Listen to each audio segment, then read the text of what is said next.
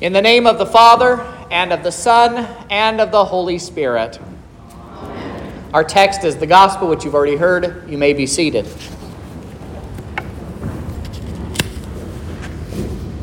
The parable of the Pharisee and the tax collector is a beautiful reminder of how our salvation is accomplished.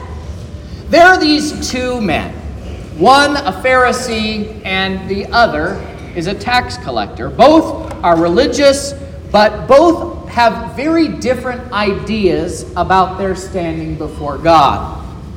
The Pharisee praises his own life before God. He's not an extortionist. He's not unjust. He's not an adulterer. Now, clearly, he's not wrong that these things are sinful. Extortion breaks the seventh commandment.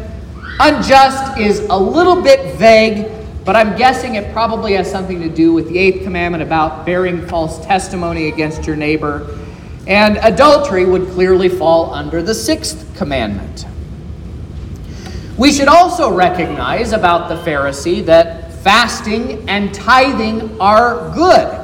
So good, in fact, that Jesus, in the Sermon on the Mount, assumes that we Christians will do these things. Not as a way to curry favor with God and gain brownie points to get us into heaven, but as a way to discipline the body and also then to serve the neighbor.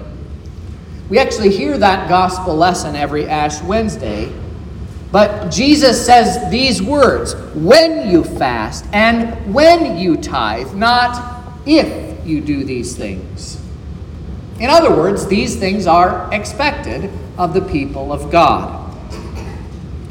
So, with that being said, what is wrong with the Pharisee's prayer?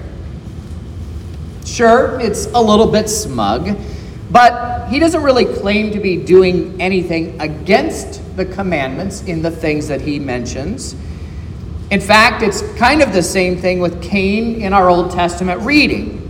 He makes a sacrifice of his produce to God, which making an offering of fruit, the fruit of the earth, is a big part of the sacrificial system that God instituted among his people later on in Leviticus. So, to our grain farmers who don't keep any cattle, don't worry, grain is not an inferior offering to beef. So, then, the difference between the Pharisee and the tax collector, and for that matter, of Cain and Abel, is much more important, much more foundational.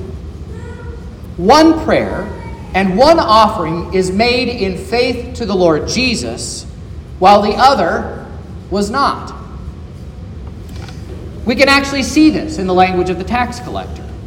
He beats his chest, stays far away, and says, God, be merciful to me, a sinner. Well, he doesn't quite say it that way in the Greek. It would be better translated as, God, make atonement for me, the sinner. But you still get the idea. So instead of asking for mercy, the tax collector here is asking for atonement. That is, forgiveness from God and peace with him despite his sins. That's really important because that's what these two men are actually doing at the temple. The scriptures tell us that the priests made sin offerings for the people of Israel every morning and every evening. That's exactly what's happening as these two men have gone up to the temple to pray. They would have seen the smoke from the offering being lifted to heaven, which was God's sacramental way of showing the people that atonement had been accomplished by the death of the sacrifice. That sacrifice to prepare them for the sacrifice of Jesus at the cross.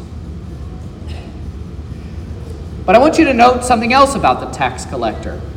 That he recognizes that he cannot make himself right with his God. He knows that he is so profoundly fallen away from God that he cannot possibly pay the price for what his sins demand. This is similar to what St. Paul says in 1 Timothy chapter 1. The saying is trustworthy and deserving of full acceptance, that Christ Jesus came into the world to save sinners, of whom I am the foremost. But I received mercy for this reason, that in me, as the foremost, Jesus Christ might display his perfect patience as an example to those who believe in him for eternal life. The tax collector and St. Paul both saw that their sins meant certain death.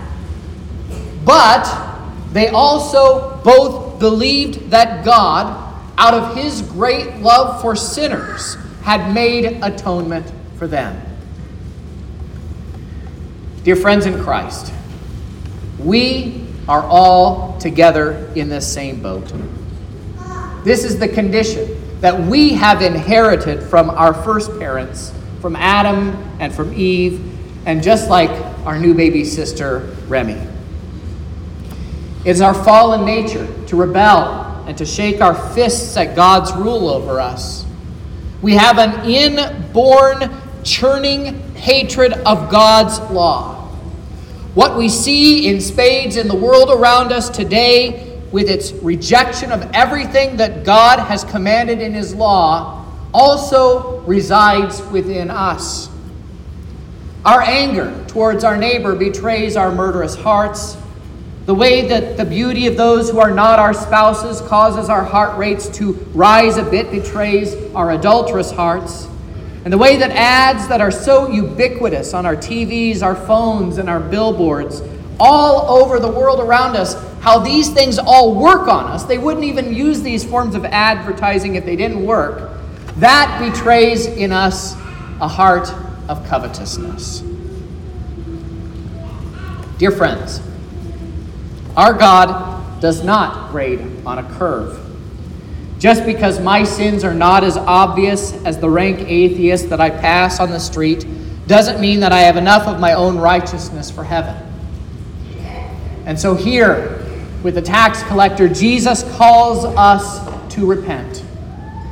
I am the sinner, and you are also the sinner. People loved by God, God has made atonement for you.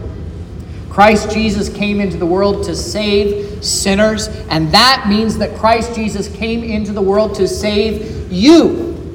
This is why St. Paul tells us that this is of the first importance. That is the most important thing. That Christ died for our sins in accordance with the Scripture. That he was buried and that he was raised again on the third day in accordance with the Scriptures. What we say in the Creed is what we don't just say it because it's true, but we also say it about that because it is how Christ has saved us. How Christ has saved you. How he has saved St. Paul. How he saved me and even the tax collector. It is the story of how Christ Jesus came to save me, the sinner. And this is the great blessing that we have in witnessing a baptism this morning. We didn't plan it this way, but it was a wonderful coincidence anyway. We saw one this morning that was as helpless before God as anyone could possibly be. Even more helpless than the tax collector in the parable. Remy could not even bring herself to the font for baptism this morning. She had to be carried by her aunts. She couldn't come to church the same way that many of you came this morning. She couldn't get in her car and drive. And yet, she was received in the same way that many of you were when your parents carried you to this font here in front of us. And right there, in that font, Remy's Lord Jesus became the atoning sacrifice for her. Jesus' death on the cross was for all people, But there in the waters of baptism, Jesus has made it personal. At the font, all who are baptized into the death and resurrection of Jesus.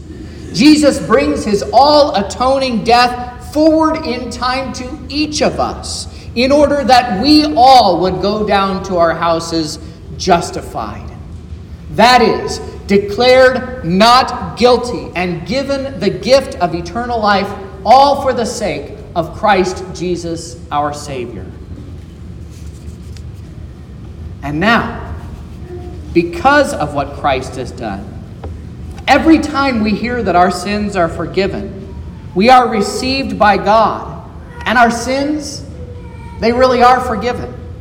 Not because of our tithing, or because of our fasting, or refraining from this or that sin, but because of the grace of God that he has extended to us in the font, that places into your hands, into the hands of faith, which has reached up humbly in a plea for God's mercy. You may now go down to your house justified. In Jesus' name. And now the peace of God, which passes all understanding, keep your hearts and minds through faith in Christ Jesus our Lord.